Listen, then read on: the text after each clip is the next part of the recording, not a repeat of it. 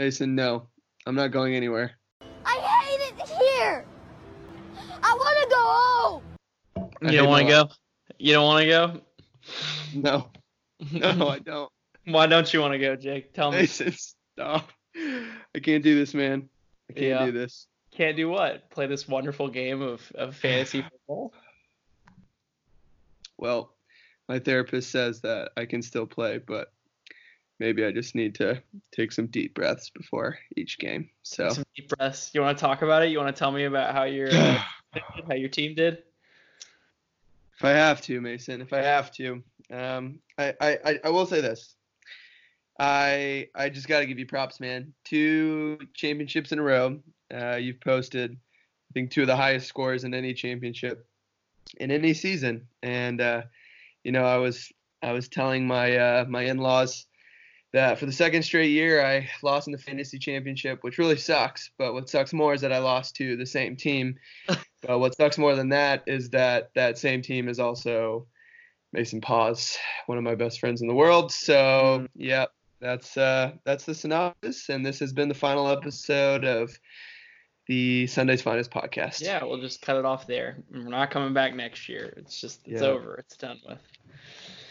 Well, I mean, Mason, it's not all bad. It's not all bad. You guys have a lot to hang your hat on, Yeah, I really want to just go back to that mid-season podcast where I quote, said something effective. You've got Christian McCaffrey going for you, and that's about it. And we laughed, and your season seemed like it was going off the rails. It was a much better time, Mason. It was a much better time.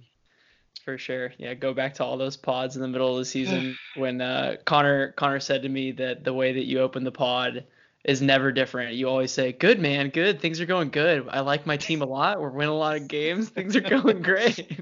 Yeah. Those are happier times. Yeah. They were. But, yeah, man, championship game. There's a lot that could be said, and honestly, there's not much to say at the same time. Yeah, it is obviously a pretty fat bummer for Ryan and I. Had a lot of things just kind of go against us. That first game between Houston and Tampa Bay, DeAndre Hopkins goes for 5 catches for 23 yards, and Chris Godwin's out. Ryan and I had a specific conversation. I said to him, I think week 15 waivers, I said, hey, maybe we should just pick up somebody like, Brashad Perriman. And our conversation literally went like this. We said, when has Brashad Perriman ever done anything in his whole career? So, yeah, that's about how it went from the first game. I kind of had a sick feeling in the pit of my stomach that it just wasn't going to be our game. Hopkins went for his season low, 7.3 points, and kind of all went downhill from us for there, man. Our first pick, Nick Chubb, goes for 4, while we've got Phillip Lindsay sitting on our bench who gets 19. We throw Mike Boone in at the flex, thinking that was a real savvy move. Mike Boone gets 4 points. Tyler Boyd, 33. Yeah. But to be fair, also with Boone, I thought that was the right play by you guys. And then, the following week, he goes and does what we all thought that he would do against Green Bay.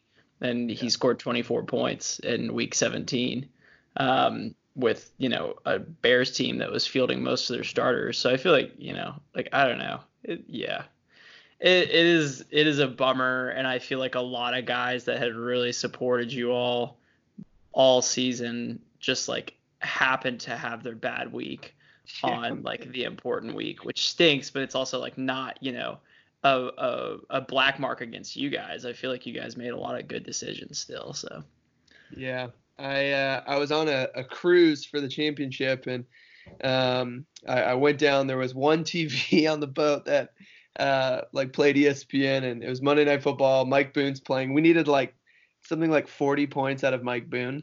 And so I'm watching the first drive, and Green Bay has the ball. They go down, they fumble, and the Vikings get the ball on the 6-yard line. We're just a minute into the game, and I'm like, oh my God, okay.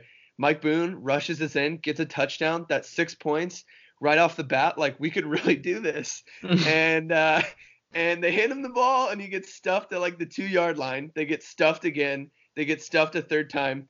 And out walks Dan Bailey, your kicker, who just kicks one right up the pipe.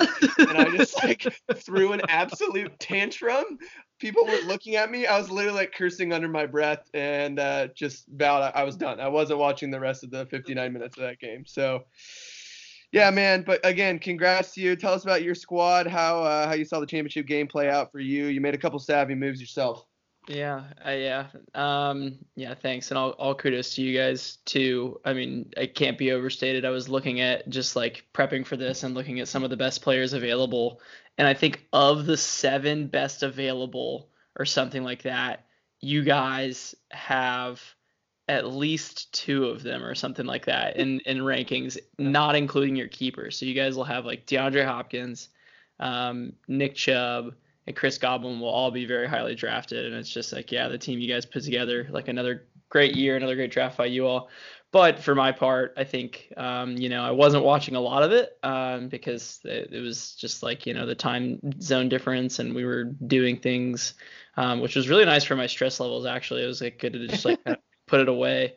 But I think like we talked about, like, Russell kind of, I felt like needed to have a good game, and he didn't really come through again. Like, but I think that, like it just, everybody kind of showed up when I needed him to most. And I think like Melvin Gordon had the most Melvin Gordon game of the season. I think he like totaled like 40 yards of offense. Yeah. But he scored 2 touchdowns and had 6 catches, which is just like, how useful was he to his team? Like, not really that useful, but like, he racked up the points where fantasy counts, which helped a lot. And then, Travis Kelce's just had a screamer at the end of the year, and he continued that and was riding that. And then, I think just like solid performances across the board, and it carried me to my second one, which I'm thrilled about, obviously. Yeah, but man. Also, all kudos to you guys. Yeah. We all know that you're the Empire at this point. I think your team next year might just have to be Palpatine's army or the Sith Lords or something like that. Because if we weren't gunning to beat you before, we're definitely coming after you now. But yeah, man, that's fair. Stoked But for you. I mean, you saw how at the end of 9 that ended out for for Emperor Palpatine. So I feel like there's if you guys are the Resistance and I'm the Emperor, then the ending is going to be one that I don't like. So yeah. Spoiler alert. I will say this. Loved Rise of Skywalker. One question though, to your point. Why doesn't Palpatine just stop shooting the lightning? Just stop, dude. Like, you are killing yourself, okay? Not sure what that's about, but yeah, man. We'll ask maybe one more question here, and then we'll move on. There's lots to chat about in this end of season review, more than just our teams. But I will ask you this before we go: do you know which jersey you are going to choose, because you already have a Christian McCaffrey jersey? You are literally running out of players to pick from. Whose jersey are you going to buy? That's fair. Last year I was between the powder blues, and I got the powder blues, and it ended up being as big as a dress on me, so I can't even wear that thing. And this year I went with the black. So hopefully this time I got a small, and I'm sure it'll come in and be too small to wear, because that's the risk you run buying from DHgate. So this is true. I will ask you actually this as well, Mason. There are only 2 teams in the league who during week 16 championship week would have beat you if they were playing in the championship instead of Ryan and I. Without looking, can you tell me off the top of your head who either of those teams would be? Is one of them Riley?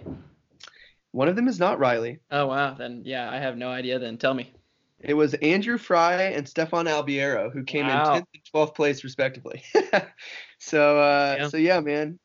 You never know how your team's going to trend. Fantasy is a funny beast. But speaking of Riley, he may not have beat you, but he did put up a solid 126 points to Jake Davis's 102, which means Riley gets the bronze medal. Any thoughts on the third place game, Mason?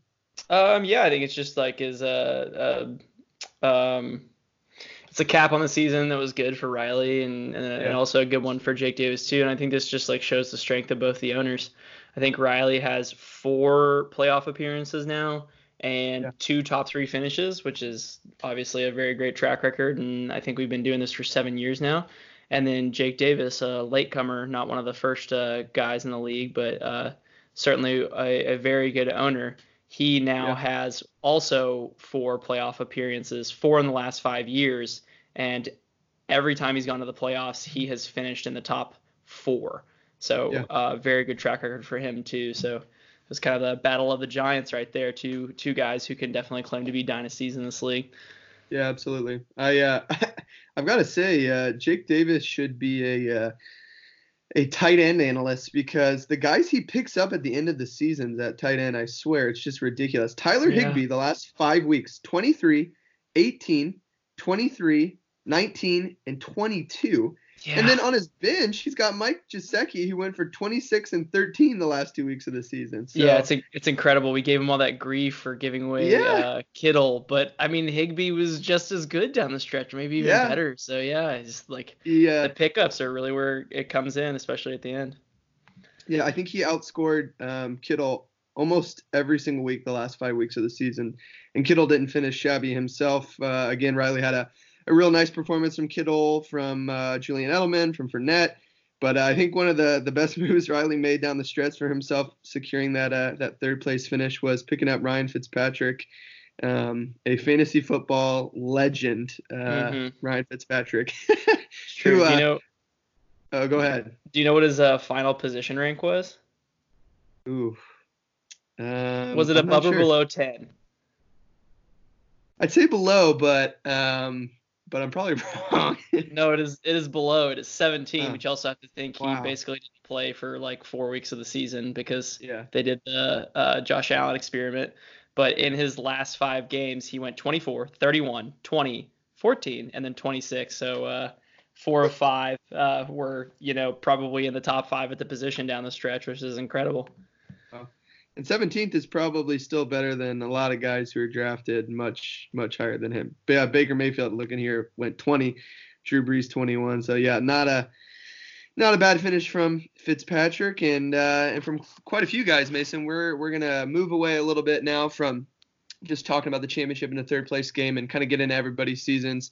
How did it go? Get into a little past, present, and future of the league and Sunday's finest. So why don't you dive in with us, Mason? Yeah, for sure. So just a little housekeeping. This is going to be the last pod for a while, which is sad. Probably won't do one until the beginning of the next season. I don't know. Maybe we'll do one in the middle, like something about like free agency and teams getting moved around. I don't really know. But it will be a good one, this last pod. Like you said, we'll do a little past, present, future. And you guys will see what that is as we go along. Also, I want to do a couple quick shout outs before we start. One shout out to Double Move Sports for the awesome content.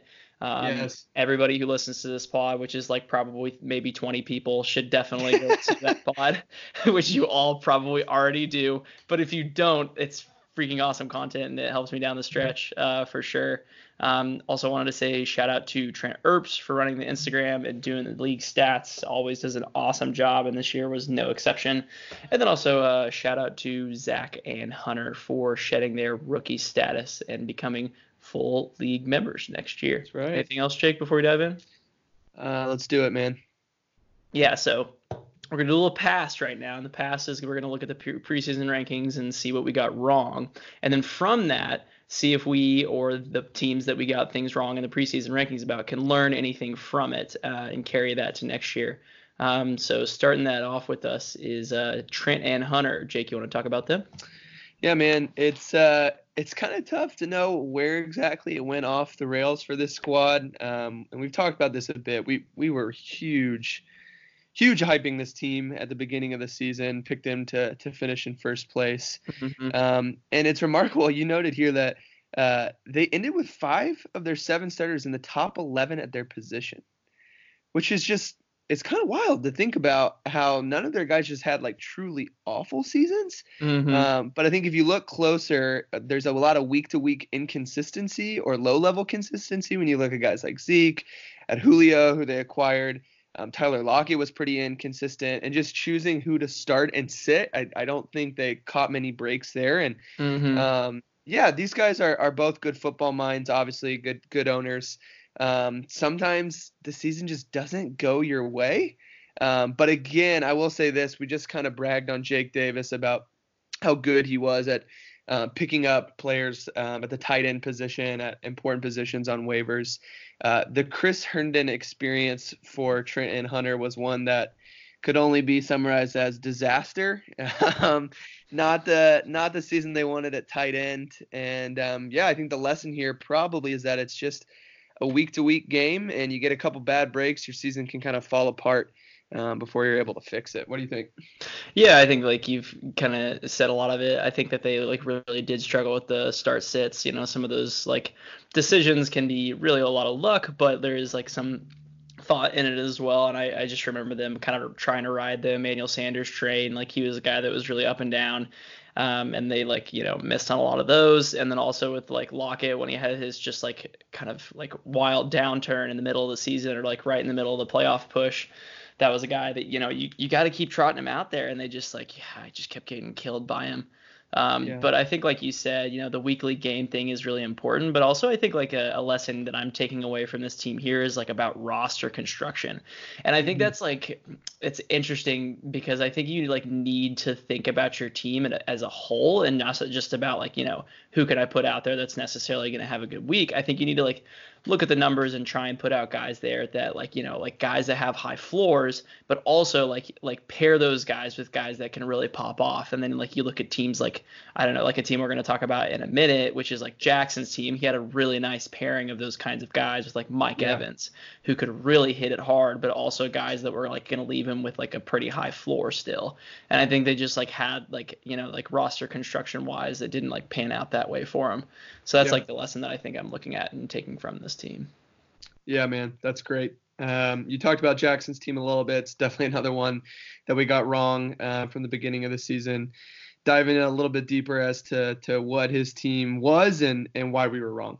Yeah, for sure. So he's a team that I think we both picked to finish last, and it's just like it didn't happen that way. He had a great season, and he really only missed out at the very end. I think that he was alive in the last week, and just like unfortunately lost. Had a lot of good mid to late round hits. Those are the guys that are like easy to get analysis on wrong. But Jackson was right, and that was Cortland Sutton, a guy that like obviously stepped into a really big role in the second year. Then the Ravens D. I mean, like D is one of those positions. It's really hard to predict who's going to do well, but if you can, then like, you get a lot of points from him. And then Kenny G as well, who had a great season. Good pickup early in the season with Terry McLaurin, a guy that a lot of us stayed away from, but he did really well with. And then also you got to look at his trades too. Traded Kenny G for DJ Moore and Hunter Henry, which was just like a big hit and really helped him over the top. And ended up being into a playoff contender. I think that trade was a big reason for that. But in the end, he was kind of torpedoed by that same inconsistency that we were lauding Mike Evans for. I think he had like some bad performances down the stretch, so it can easily like drag you down too. And then also there's Tevin Coleman, who had high value in the middle. I think at one point I even offered him like Melvin Gordon for Tevin in a piece or something like that, and then he ended up basically being unstartable. And that's just like kind of the wave you ride with the Kyle Shanahan offense. So what are some lessons that you see from Jackson's team here? Yeah, I think you made a lot of great points about a squad, and one that jumps off the page to me is the roller coaster of the season that was Jameis Winston. It's kind of wild to think about the season that he had and how that worked out for Jackson. But Jameis was drafted by Steph, I believe, was dropped, then picked up by Riley, then dropped, sat unpicked up for about a week, I believe, and then Jackson picked him up for $2. You think about some of the guys who had $35, $40 thrown at them, and just absolutely just did nothing. Were complete busts. And then you look at guys specifically at positions like quarterback and tight end who were added at specific times by owners that really paid off. I think the lesson we learned at tight end from a team like Jake Davis could really be applied here as well at quarterback for Jackson. Jameis ends the season as QB5. QB5, man. It's wild to think about, and he did still have the occasional week where he only got 10, 12 points. Much has been made about the 30 interceptions that he threw. But man, if you can get the ball into the end zone consistently as a quarterback in the NFL, you're going to put up a lot of fantasy points. And the dude just throws for like 350 to 450 yards every single week. Yeah. So if you can roll the dice and, like you said, pair that with guys who some have high ceilings, some of which have high floors, I think you can put together a team that is going to go out and compete every single week, but can also post 125 to 150 without much surprise. So I think Jackson's going to have a great season next year. I'll be intrigued to see who he decides to keep. I think it could definitely be Mike Evans, but it'll be interesting to see whether Godwin starts to take over there and what Jackson may do. But a great season for him, proved a lot of the doubters wrong. Mm-hmm, yeah, I think yeah, like kudos to Jackson. He's definitely on the up. Has had some early struggles in his time in the league, but I think like this is evidence of like where he can go and what's in store for the future for him. I think like what you said makes a lot of sense, Jake, and I'll say to that before I'll say my lesson, but like I think like cutting through a lot of the just like noise and like looking at actual production is so important. And I think like the noise around Jameis is that he's like a meme, like he's a laughing stock and all those stuff, and like it's so easy to just like talk in the group me and be like this person sucks just because like that's what everyone else is saying, or like that's what like you saw in that game. But just like Jackson like didn't listen to any of that and like cut through it and like saw the stats and like it paid off for him. And then the lesson that I've learned, I think, is that just like mid to late rounders are the guys that hold so much value for your team. And there's always dudes that are just like way too highly drafted just because of like, fantasy Twitter's obsessed with them. I'm thinking of like Curtis Samuel is like a good example or something like that. And then there's always guys that fall really far just because like people forget that they're going to step into bigger roles or like that they have like actual talent. And like I think Cortland Sutton's a really good example of that. And so like obviously like like saying there's value in mid to late rounders isn't anything new, but I think like the fact that like Jackson was able to exploit that is a lesson that we can like look at his team and like take to next year. Absolutely, man. Speaking of lessons that we can learn from certain teams and hopefully take into next season, I got to think about Riley Hayes and his squad. The running back trio, which just was absolutely dominant and was put together because almost every guy in that squad was seen to have injury concern. And yet there's Riley in third place once again, another great season. What do you see as kind of the synopsis on Riley's season and maybe something we can learn from his squad? For sure, yeah. I think like the biggest thing here for me is don't let injuries scare you off. Like this is like kind of like going off of what you said on Jackson too. But like, like the noise surrounding Leonard Fournette is like he's going to get hurt. And I think that one's like probably a little bit more legitimate because I think like, if you look at injuries, like soft tissue injuries, like hamstrings and like calves are the things that typically you see like crop up over and over again in a player's career. But like, for example, with like Dalvin, like, what did he do last year? Like broke a leg or something, or like, and then like the season before that he tore an ACL. Like that's just like, there's nothing about like those things about like, NFL players don't have brittle bones. Like those things are just NFL like, players. Exactly. Those are just like unlucky things that happen if that happens like twice like in a row for a player. And I think like, Dalvin's a great example of that. And I think like Riley like definitely took advantage of that. And then also like for the same thing with Leonard Fournette is like, he's had some hamstring issues. And I think that was actually like a legitimate concern. But like, I mean, the place that he got him in the draft was just absolute value. And so the lesson for me here is don't let injuries scare you off. Like, I think that, it's important to consider them. But as far as we let Leonard Fournette fall in the draft, let me pull it up. We let him go in our third round. So like in like, I think he was the 35th overall player drafted. Like that's ridiculous. And I think that's a lesson I'm going to take forward for next year. Oh, 100%, man. And I think, you look at Fournette, but you also got to look at Derrick Henry and just think about the way that guy fell. And I remember telling Ryan as Henry just kept falling and falling, I wanted nothing to do with that guy. I thought he was a fluke. He came on strong at the end of the last season and was an absolute monster. And I love watching the clips of Derrick Henry running because he looks like, I don't know if you've ever seen a clip of like LeBron playing high school basketball where he's like 6'9" and he's just dunking on some like 5'7" redheaded kid who's Yeah. just trying to dive out of the way. Mm-hmm. Derrick Henry looks like that in the NFL, man. In the NFL. All grown men, the best football players in the world. He's an absolute monster. And I think in our PPR league, we can get, really sucked into just thinking about guys who catch a lot of passes. And we'll get into that in a little bit because I think there's still a lot of value there. But when a guy is as good at running the football as Derrick Henry is, to let him fall down the draft board the way we did is honestly a shame on 13 of the 14 owners this league. And total props to Riley. I think he absolutely crushed it in this draft. And an owner that we could all learn something from for sure. Yeah, absolutely agree with that. The lesson there is don't be scared off by non-pass catching running backs because if there's talent, there's talent. So that leads me, I think, to the last. We've talked about some teams, but I think just like one of the questions I'm going to ask you, and then I'll provide my answer too, is just what's the biggest lesson? What's the biggest lesson that you learned from this year? Because that's what this game is. It's all about learning and moving forward in the next year.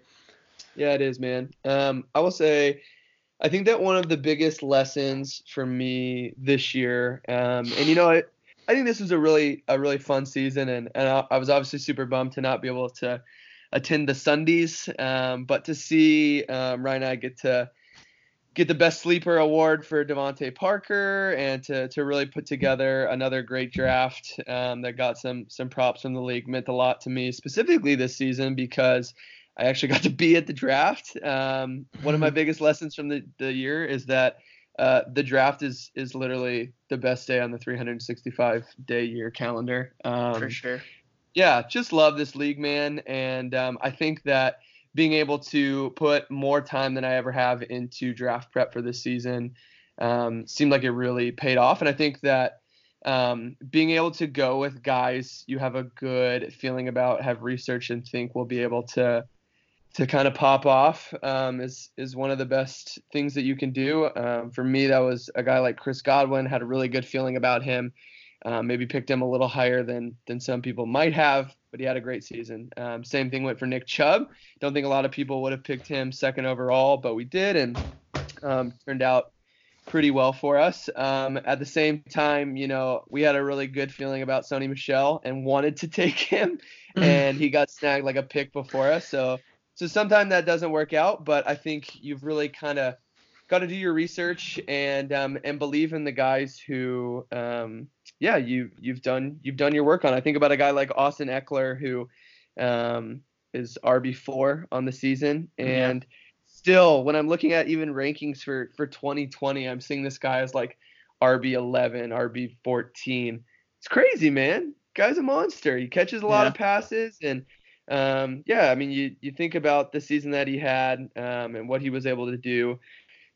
He was a guy who Steph believed in and kind of carried him throughout the season. So I think one of the biggest lessons for me is pick guys that you really believe in and let them try to ride. But at the same time, you can't be afraid to pivot and make decisions that may kind of crush you. I think maybe one of the hard things for us, and you hit on this just before the championship, is that I think maybe for me, I held on to some of those guys like they were my brothers, like I was their literal GM and coach. And sure. Fantasy football, man, I probably should have been a little bit more willing at the deadline to package a few of those guys to pick up another star player. Right. I think you really pointed that out, and I hoped it wouldn't be true, but it was. You were a little too Jerry Jones there, not wanting to let your guy go, Yes, I was. So a bit of a conundrum there. Stick with your guys and don't stick with your guys at the same time. Sure, that's a great lesson. That is. I'm gonna write that on my whiteboard. I'm gonna put that down. Stick with your guys and don't stick with your guys. Yeah, Mason, you won 3 championships. I'm sure you've got some better lessons than I do. What did you learn? No, I love it. That's good. I think that's good advice.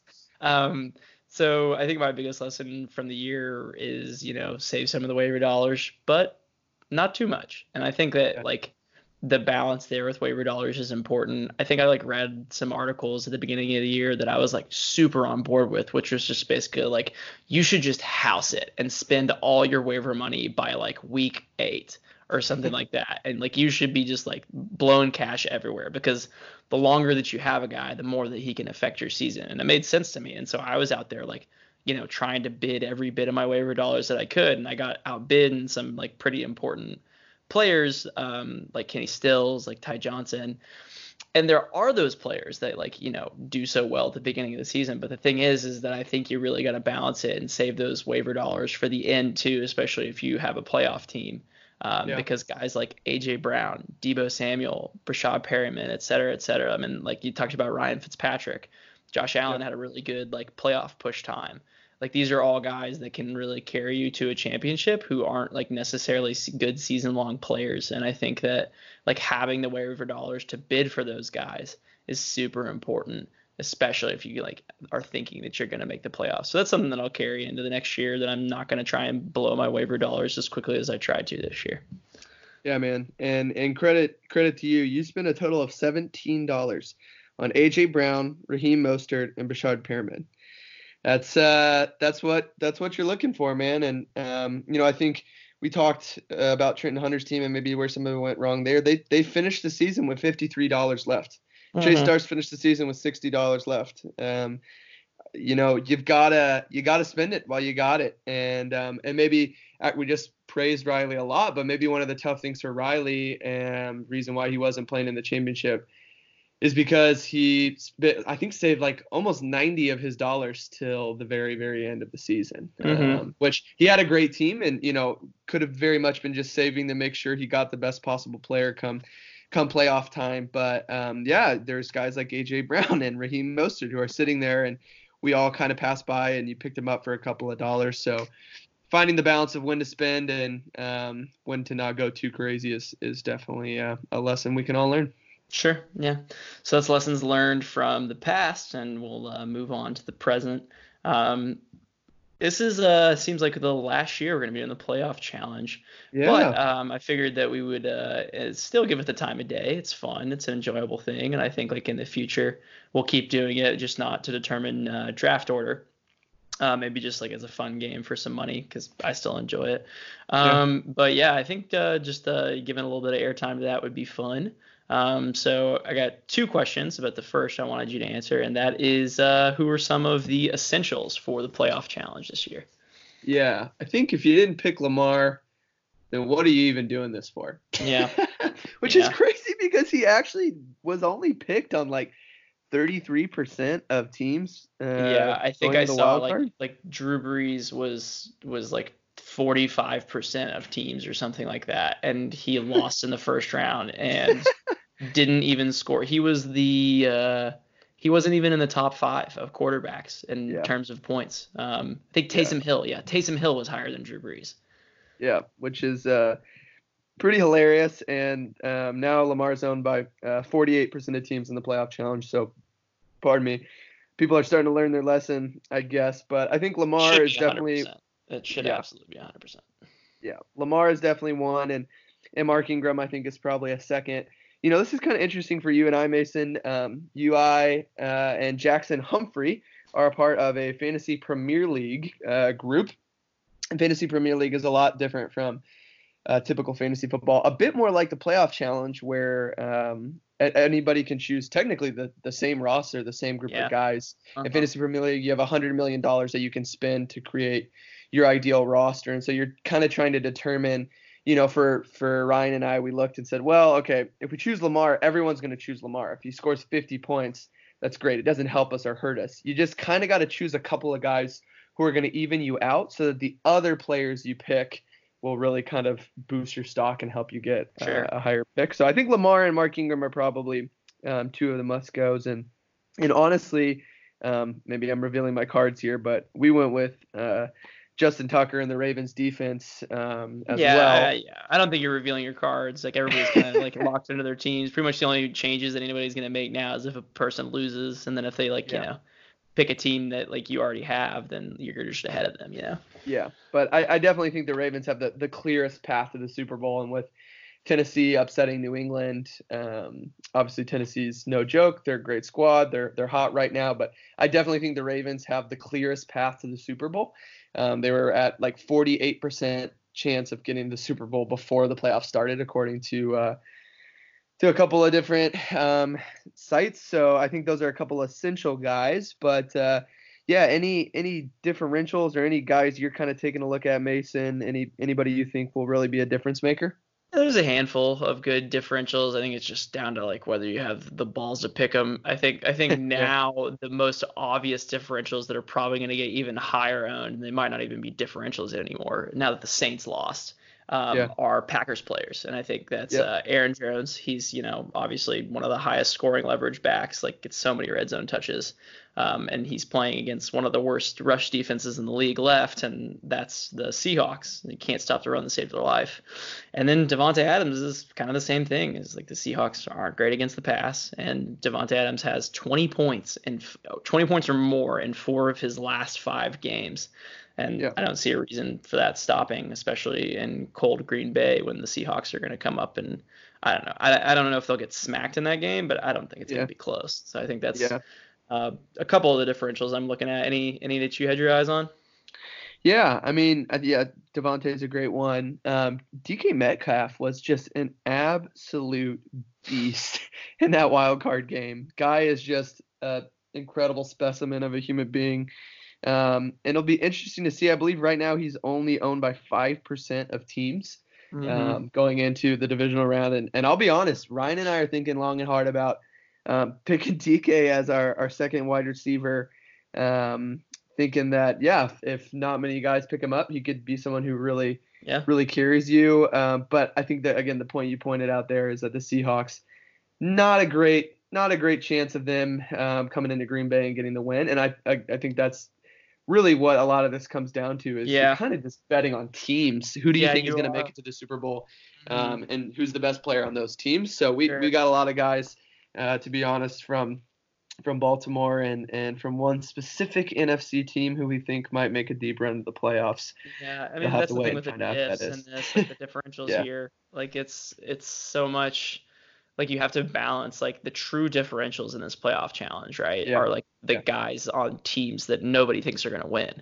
yep, So like do you actually like think that there's a possibility for an upset? And that's like guys mhm, like DK Metcalf. That would be like I don't think anybody thinks the Texans are gonna win. So like yeah, DeAndre Hopkins. And then I think another one is like Derrick Henry. Obviously, he tore up the Patriots, but I don't think that like anybody thinks that they're going to beat the Ravens. But like their yeah, rush defense is one of the best in the leagues, no doubt. and like obviously like a key to beating the Ravens is keeping the ball out of their awesome offense's hands because they can score so quickly. So Yep, like they definitely have 2 of the ways that you could beat the Ravens, and that would be like a true differential pick there. But it's yeah, just like, yeah, man, do you have the guts? Do you actually have the guts to do it? Because like if that player loses and you're the only one that has him, then like you're screwed. You could pick last. yeah, yep. Speaking of some present things, Mason, one of the things that just took place was the discussion of potential rule changes. And one of those is that we will probably be moving away from the playoff challenge and doing a potential lottery for next year. As the commissioner, what are your thoughts on this potential rule change? Yeah, I mean nothing potential about it. It's happening. I think we're Oh, gonna, okay. Well, look at something, look at one of those, I don't know, like a lottery machine or something like that, and do like yeah, the like lottery balls that the NBA does, and do like yeah, a big lottery presentation. I think it'll be a lot of fun. yep, I was for it. I think it's like something that just like creates parity in the league, which is always fun when everybody has a chance. And I think like the way that we're gonna do it, ranking the keepers and then giving out a like via Fantasy Pros and then giving out like the highest chance in the lottery to the person with the worst keeper is a really good way to do parity. So I think like it doesn't disincentivize you from having a good keeper because you still have a chance at a high pick.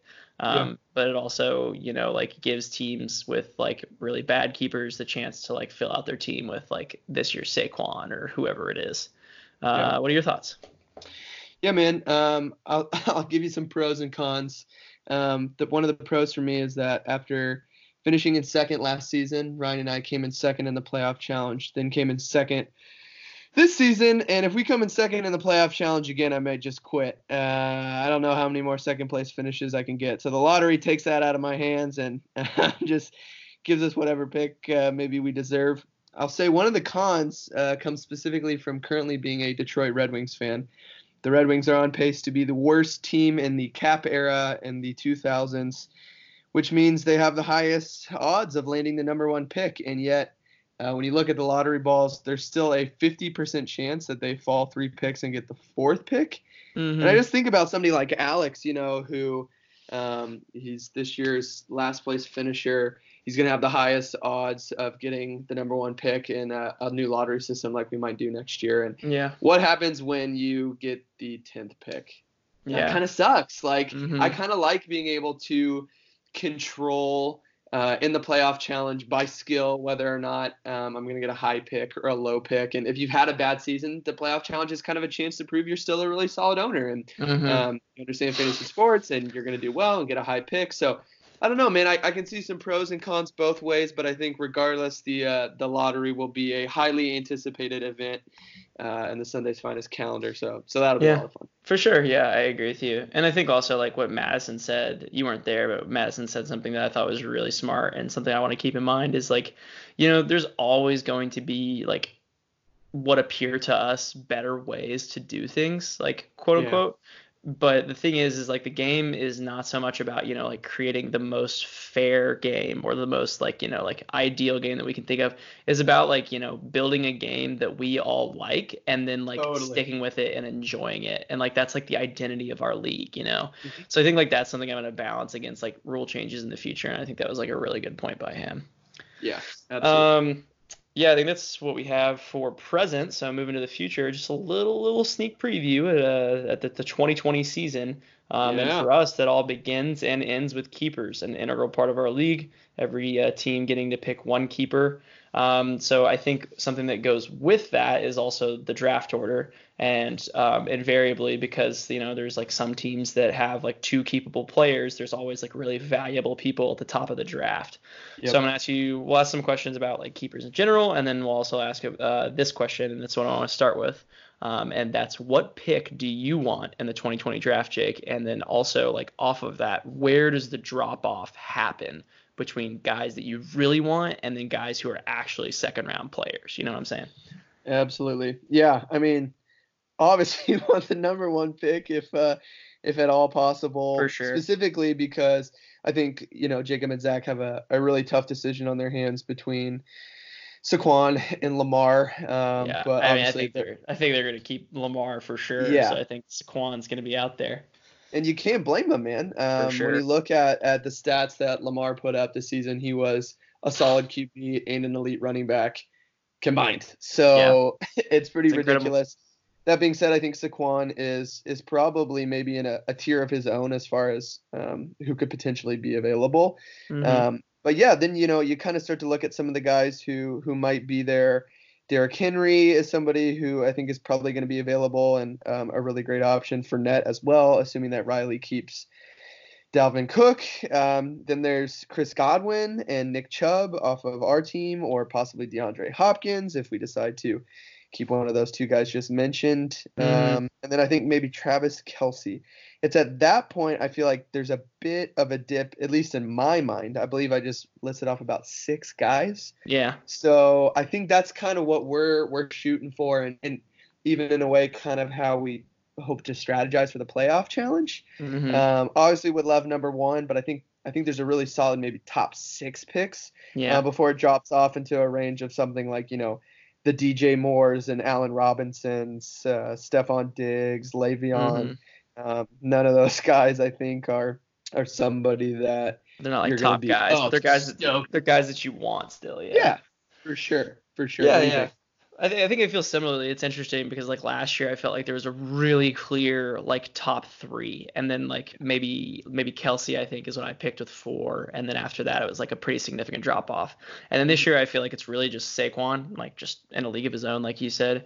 And then I'd probably put it about the same area. There's probably a drop off about after pick 7, but all those guys up there are like pretty interchangeable.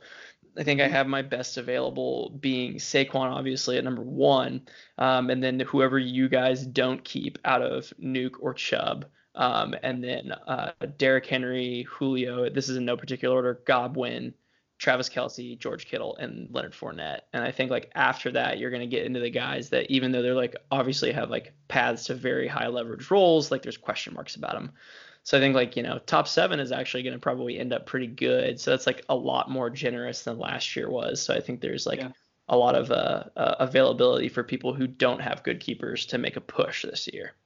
Absolutely. Which and brings, I think I was just go ahead. I was just reading an article about some of the guys who might get drafted in April. And from what I'm reading, I think it could be a really talented draft class with a lot of guys who are ready to step in immediately. So I think the other thought, rookie running backs is what you really look after for guys who can step in and like immediately be good. And there's like a handful of those, if I remember correctly. Absolutely. And I think that is maybe the first time in which you start to take a look at, well, maybe a later round pick isn't such a bad option after all, because you can get two really solid options instead of one guy who's really good, like a Derrick Henry or a Fournette, and then a second round pick that's clearly not as good. So we'll see. Lots to still happen between now and then, but I think there's a good top 6 or 7. Yeah, I think you want to be picking in the top 6 or 7, and then other than that, you probably want the last pick in the draft. Yep. So which brings me to the next question about keepers, and we'll ask just 3 quick ones and get your thoughts on them, and then we'll probably peace out. But first question is, who has a sneaky good keeper? Obviously, there's the top ones that everyone thinks about, but like who has a sneaky good one? Yeah. I'm going to have to go with, and it'll be interesting to see if he does decide to keep this guy, but I think Joe Mixon could be a sneaky good keeper if Jake Davis decides to stick around with him. Specifically, if you think about not only how well he played at the end of the season with a truly just abhorrent offensive line and was still able to do what he did.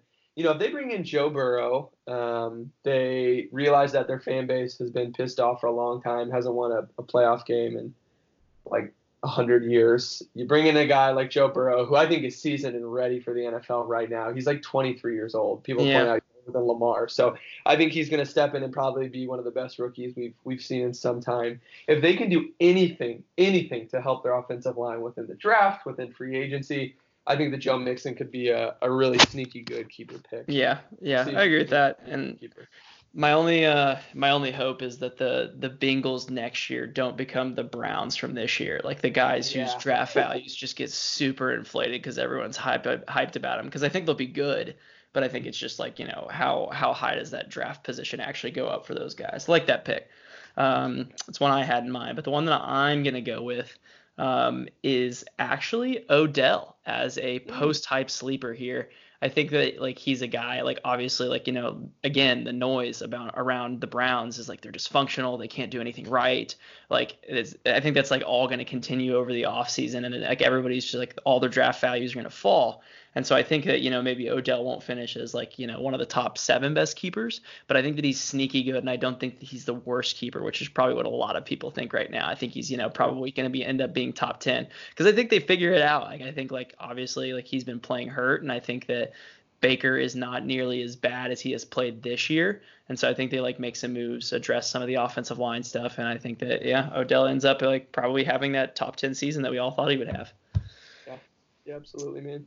So next question, who is in trouble with their keeper? There we go. That's always a question as we start to head into the draft, who's kind of shot themselves in the foot a little bit before we've even started.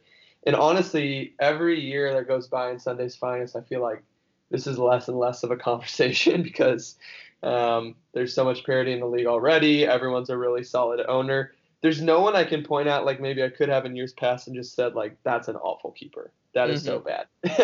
But I will say that I think I'm curious what Madison Ladder does because he's got a couple options between Gurley, Cooper Kupp, and Juju. Any of those 3 guys I think could still have a really solid season and he won't be in trouble. But I think he's maybe got the biggest question on his hands that's not just like, do I keep player A or player B? There's a couple of guys there you could take. And when you get into that range, If they're not elite players, that means it's probably because none of them are really jumping off the page at you. And so I don't think Madison's in a lot of trouble, but he's maybe not a guy I would want to switch positions with when it comes to keeper decisions right now. Yeah, for sure. I think my answer for who would be in trouble is probably Jackson. I mean, I think like it's a step up still. Like he's like, worked his way up in the keeper rankings, but still, like, I just think Mike Evans has shown that like he has like such a range of outcomes in his seasons and his game to game stuff. It's just hard to really trust him. Like you want to be keeping a running back, period. And then like if you can't keep a running back, you want to be like keeping a guy with a lot of consistency. And I just don't know if Mike Evans has that. Honorable mention too. I think like he'll still get his, but I think like Kamara has always been named as, one of the consensus easy top 4 running backs. But I think like his usage pattern has been kind of like confusing to me. And I think a lot of his points came from like catches. Like he really only had like one huge 30-point week, like the weeks that we really expect out of him. And so that's what I'm a little nervous about if I'm Alex. Like don't feel like, full panic mode, but a little nervous. Yeah, I'll throw an honorable mention in too. I'm going to kind of go against you, but I think Odell could be a bit of a trouble sleeper. And This is why. There's a long offseason ahead, man. And if we know one thing about Odell, it's that his offseason is never quiet. Yep. Honestly, dude can end up on another team. They still don't have a head coach. Baker, I think it's going to be really interesting to see his draft value, but the guy's proven he can do it at times, and he looks terrible at other times. So it's really going to be interesting to see what happens with Odell. I think you're right. He could be a sneaky good pick for keeper. He could also be the worst keeper. And we'll have to see how it all plays out. It will be drama-filled, I am sure. Yeah, absolutely. That pretty much covers it, I think, the sneak preview for 2020. And that's probably it for us until next year. It is 2020 now, but there is still, oh man, how many months? Like 6, 7, even 8 months before we really start thinking about fantasy again. Yeah, 8 months. And I'm sure mock season will come quickly. We're already looking for that. But man, yeah, it's been another fun year, another good year. Best fantasy football league in the land. Any final thoughts or words before we hang it up for the end of this season? Oh, Mason, if we're in the semifinals next year and you are too, I think I'm going to lose on purpose. I can't do it again. I can't do it 3 years in a row. I just can't. Yeah. Oh, but until next season, Mason, I'm excited. Love this league. Proud to be in it. And yeah, man, can't wait for next year. Every season's better than the last. Absolutely agree. All right. Well, we'll see you guys next time. Hey, peace out. Party like a Saturday.